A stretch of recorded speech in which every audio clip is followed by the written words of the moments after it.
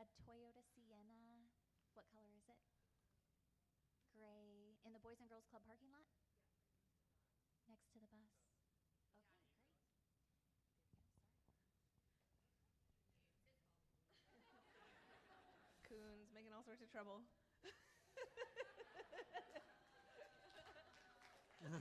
And he bows. All right. Matthew 12, 39 through 42. 38 through 42. Then some of the Pharisees and teachers of the law said to him, "Teacher, we want to see a sign from you."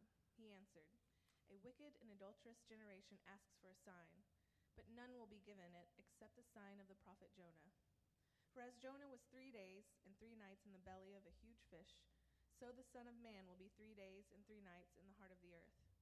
The men of Nineveh will stand up at the judgment with this generation and condemn it, for they repented at the preaching of Jonah, and now something greater than Jonah is here. The queen of the south will rise at the judgment with this generation and condemn it, for she came from the ends of the earth to listen to Solomon's wisdom, and now something greater than Solomon is here." Thanks, Boo. Could you hear that? Okay.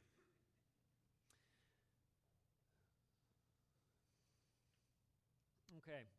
I want to start off on kind of a little bit of a heavy note with the first slide here. So these guys are from ISIS.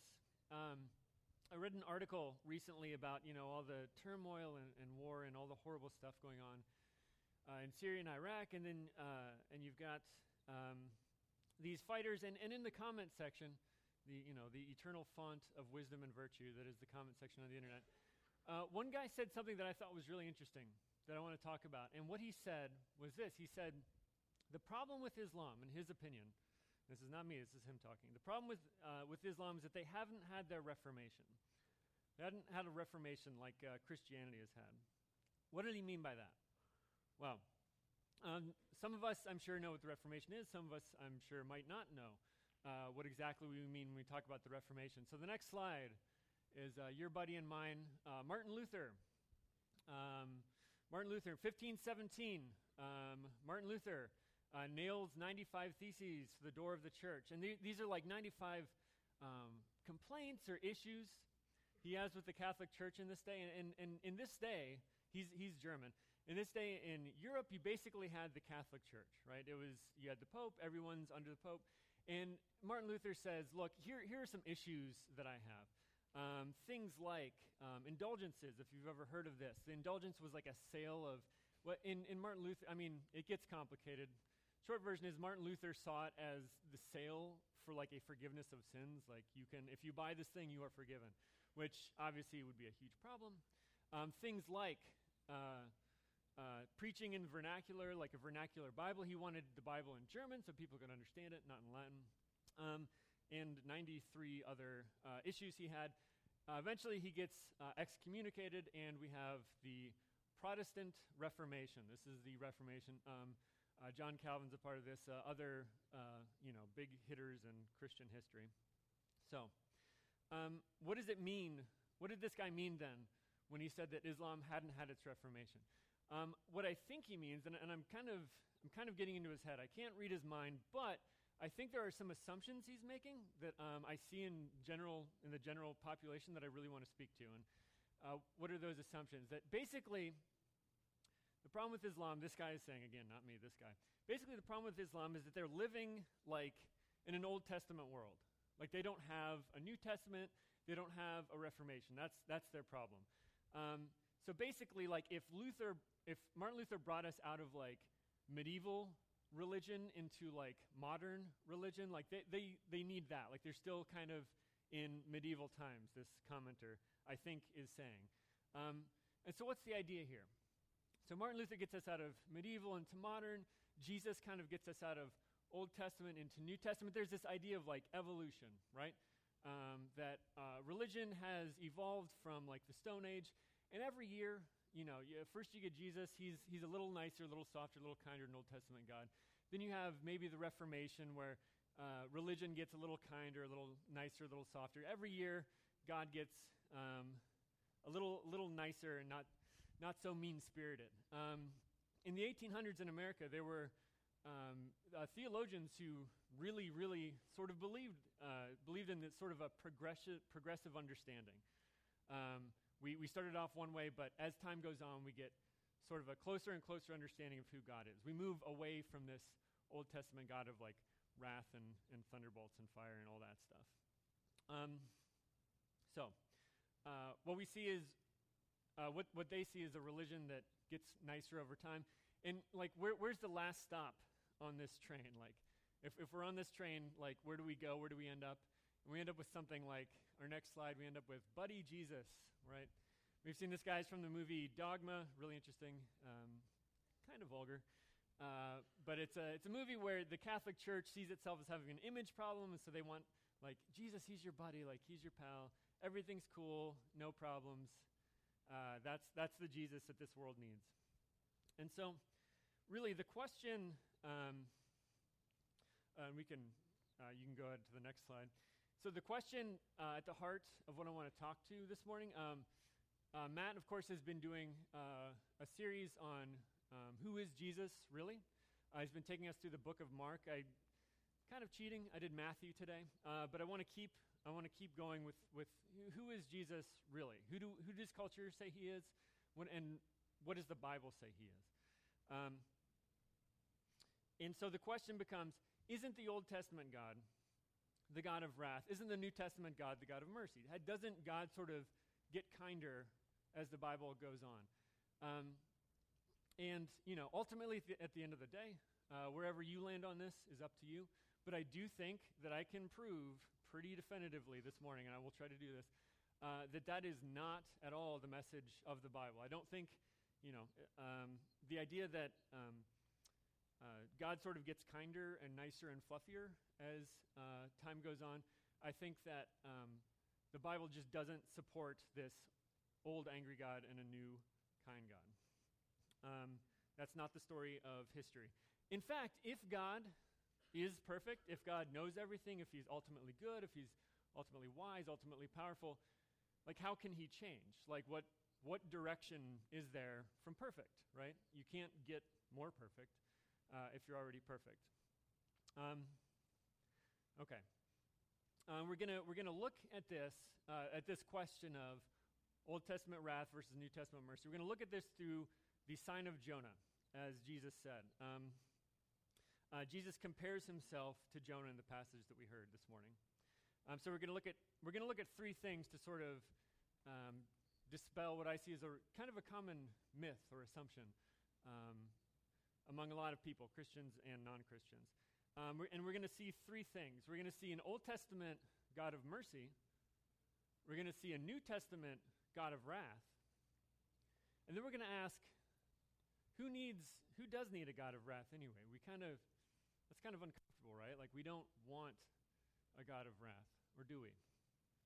Okay.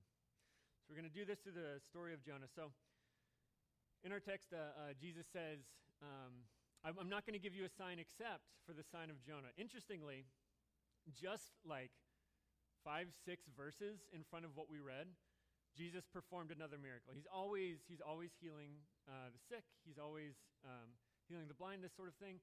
And he does this just verses before the Pharisees come to him and ask for a sign. And it's kind of like, really? Like, you're still asking for a sign? This is the sort of spirit of Jesus' response when he says no. He doesn't say it, but what was left unsaid is, look, if that doesn't work for you, what will? And he says the sign of Jonah. What does he mean by that? So if you grew up in Sunday school, you've heard the story of Jonah. It's nice. You get your nice like felt board. You get the whale. Like, the story is like obey. Like, that's a good message for children, and that's in there. If you didn't grow up in Sunday school, what is the story of Jonah? Well, let me try to walk through this, the condensed version here. Okay, so you got this guy. His name is Jonah. He's one of the Old Testament prophets, right? The book is actually only 4 chapters long. It's one of my favorite Old Testament books. It's one of those stories that's like really simple on the surface, but if you really dig deep, it gets as like complex as you want, and that's like my favorite kind of story. Um,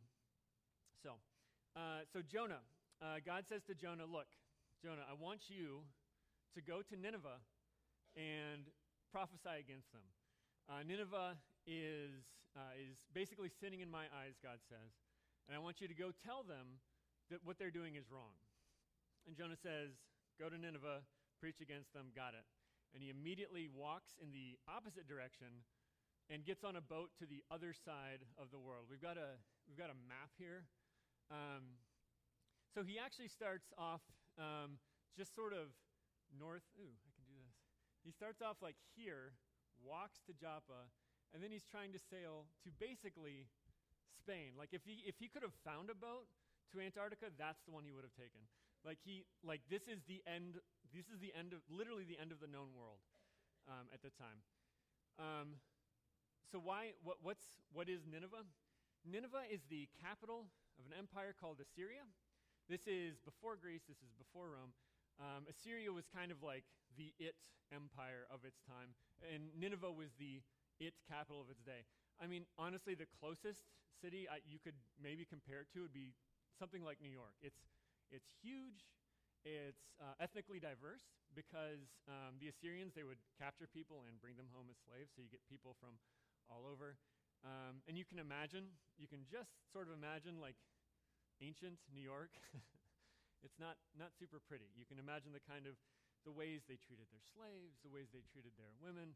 I mean, the Bible isn't explicit about this, but it's not too hard to imagine. So Jonah says, no, I'm not going to Nineveh. He gets in a boat, goes to the opposite end of the world, and a storm comes.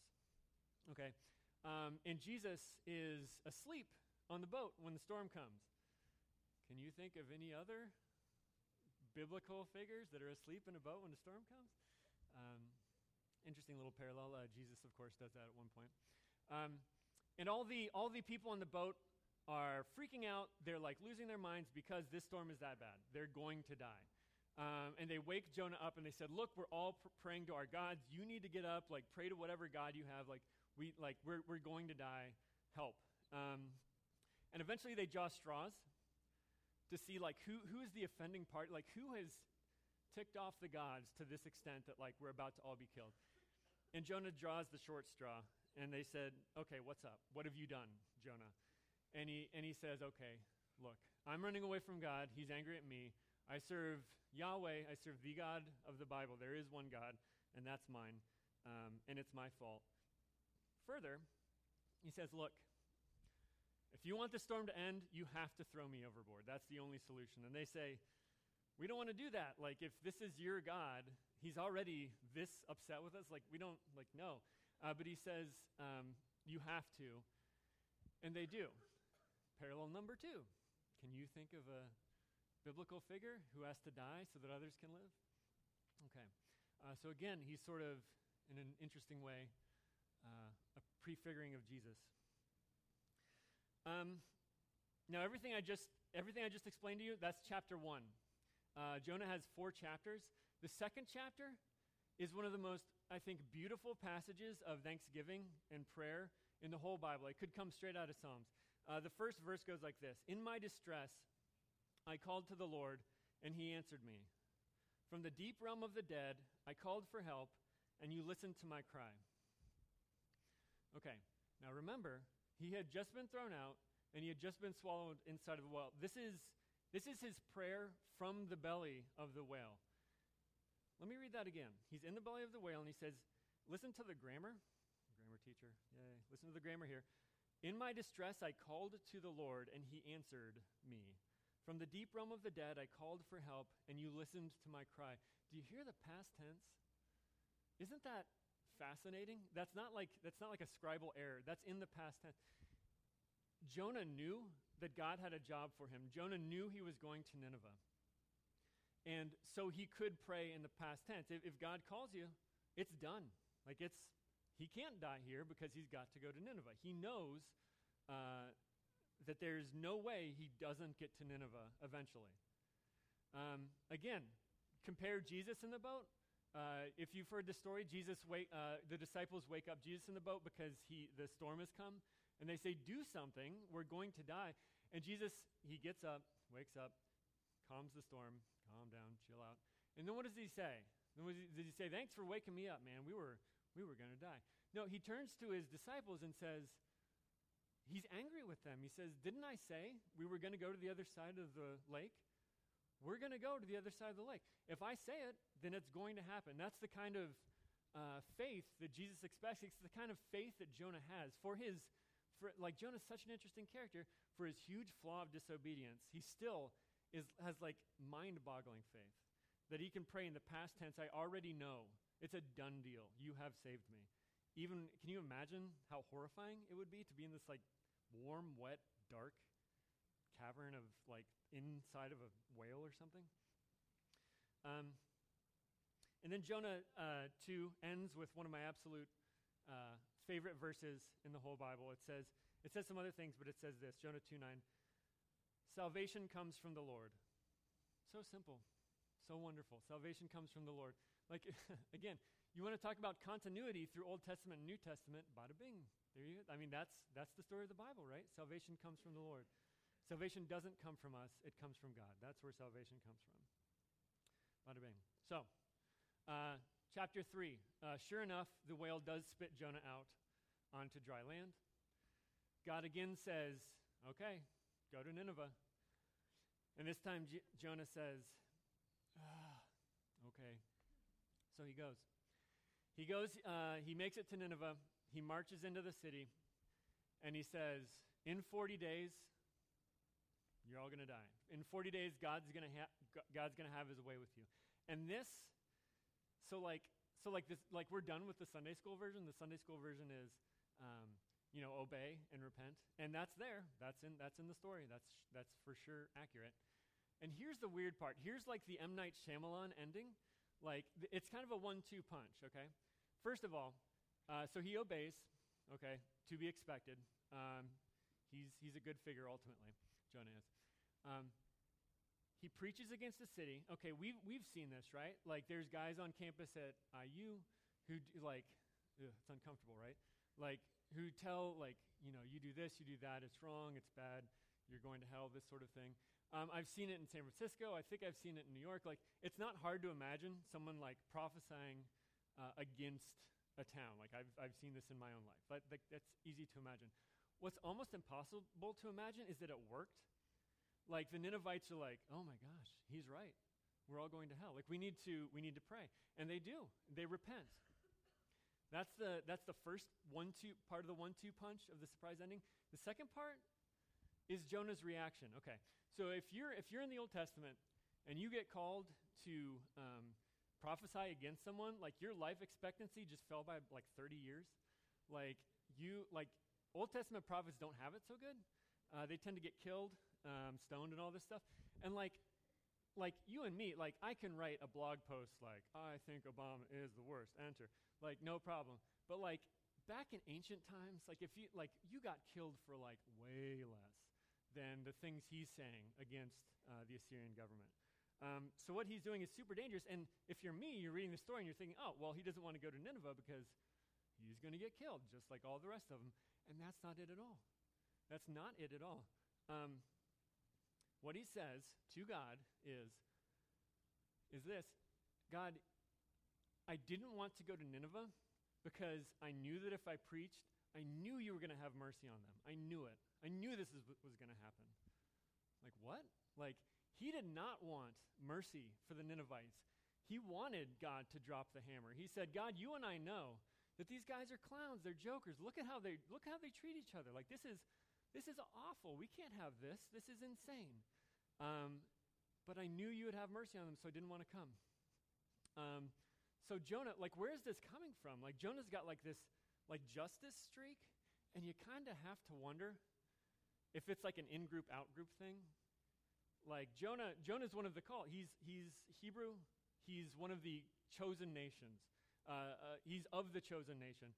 And he's going out to like the other guys.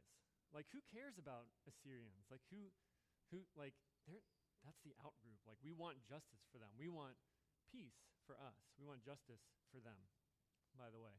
Isn't it interesting justice like greed. It's always about the other guy. And what's God's response when Jonah says, I knew you were going to have mercy, and that makes me angry? This is the last verse of Jonah, and I love it to death.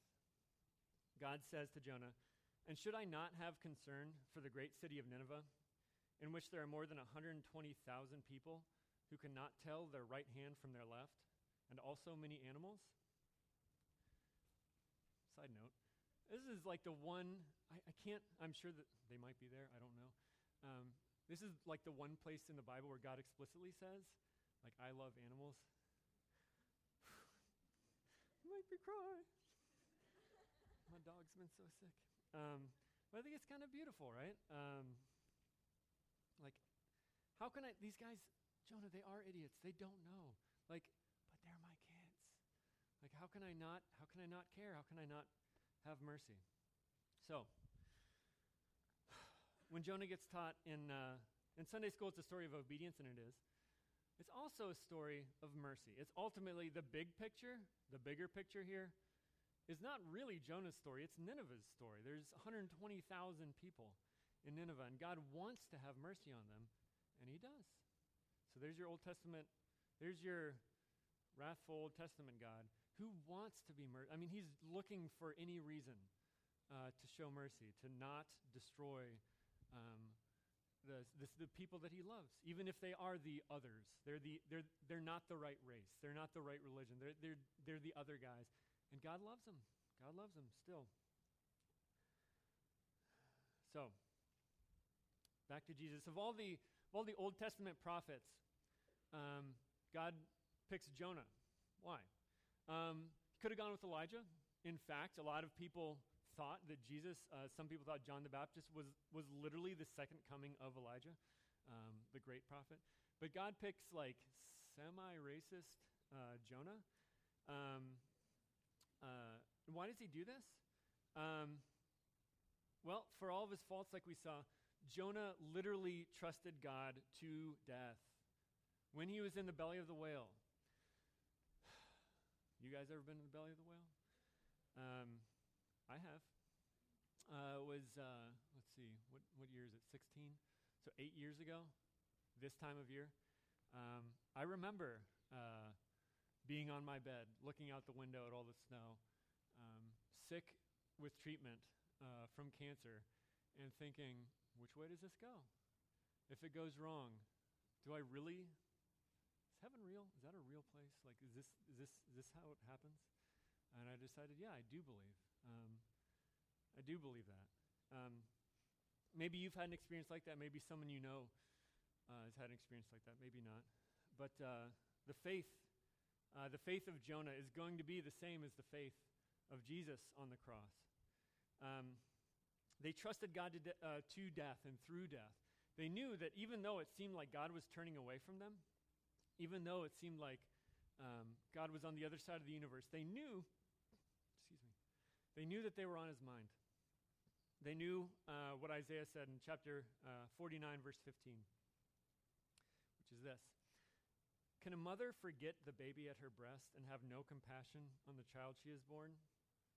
Though she might forget, I won't forget you. Isn't that incredible? That's like that's the most tender. It's just the absolutely tenderest expression of parenthood I think that Isaiah could, or anyone, could come up with. A mother nursing a baby. I care more for you than that. You, Jonah, you, Jesus, you. Each one of us. God never forgets us. From cancer to finals, everything in between. Every big problem, every small problem, we are absolutely on God's mind. Okay, so we saw our Old Testament God of mercy. So where's our New Testament God of wrath? Well, he's right here, right on the cross. I could reference, there's this passage of Ananias and Sapphira in the book of Acts where they basically lie about how much money that they had given to the church. It exaggerating the amount of money they gave. God strikes them down. That's one story. But the ultimate story, of course, has to be Jesus on the cross.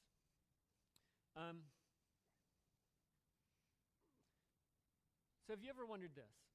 If God is supposed to be this forgiving, loving God, and he is, God is supposed to be so forgiving, so loving, why did Jesus have to die? Like, you think about this stuff? Like I do. Why does Jesus have to die? Can't God just sort of say, like, you know what? I hear you. I believe that you've repented, and it's okay. Can't he say that? Well, apparently not. Why not? Well, let me ask you this. Has anyone ever apologized to you, and you said, hey, it's all right, don't worry about it, it's fine, and like 100% not meant it? Forgiveness, yes, forgiveness is good. But that's saying it's okay. That's not the same thing as saying I forgive you. Saying it's okay is saying, whatever. Like if somebody steps on your toe, like, whatever. Like, don't worry about it. It's not a thing. Someone kills someone in your family. Someone abducts one of your family members, and this happens in the world very much in other places in the world. If someone does one of these horrible things to you, it's okay. No, it's not okay. That's 100% not okay. Like, how is that, in what universe is that okay? And it's not.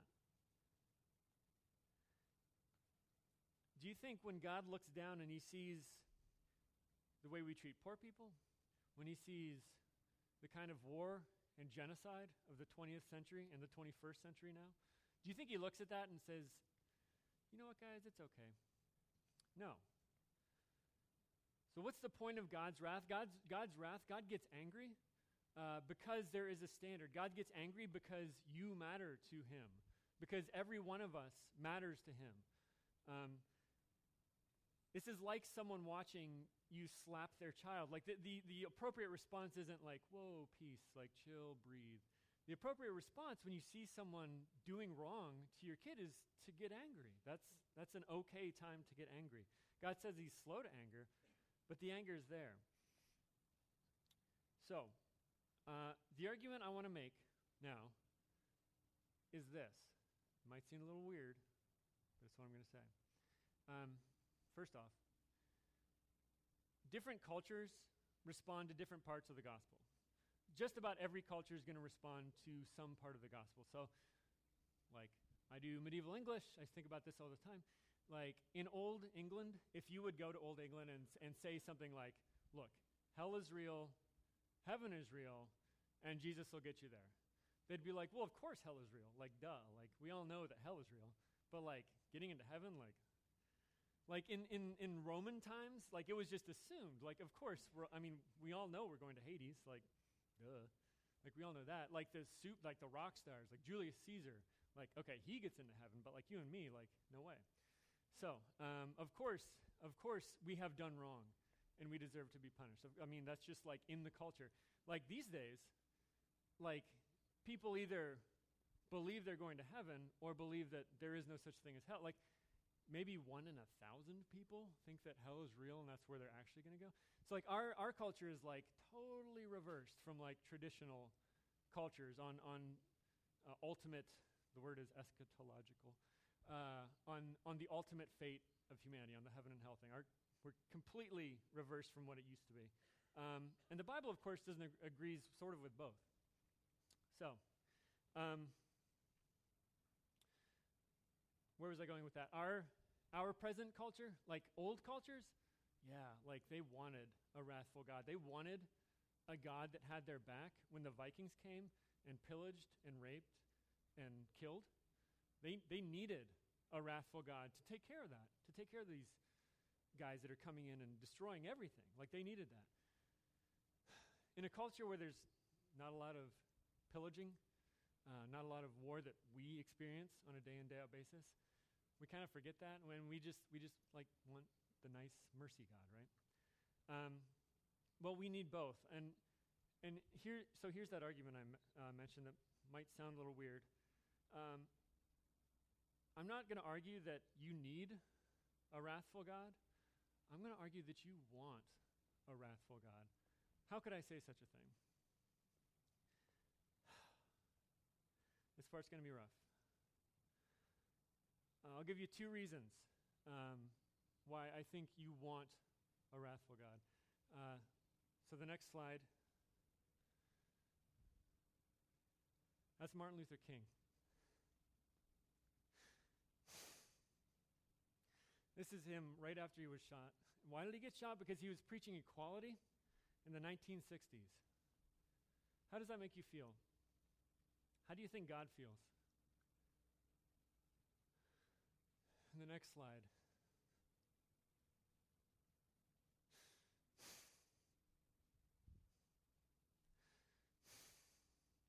That's Trayvon Martin.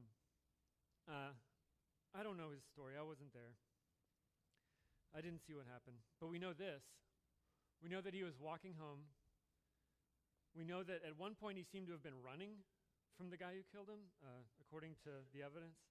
We know that he was unarmed. And we know that he got killed. How does that make you feel? How do you think that makes God feel? It makes me really, really, really upset. And I don't know this guy. God knows him. How do you think that makes him feel? Okay. Go ahead to the next slide.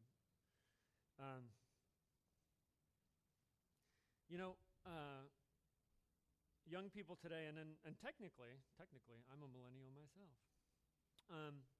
But like the folks who are in college right now really do seem to have a stronger justice streak than my peers did when we were going through college.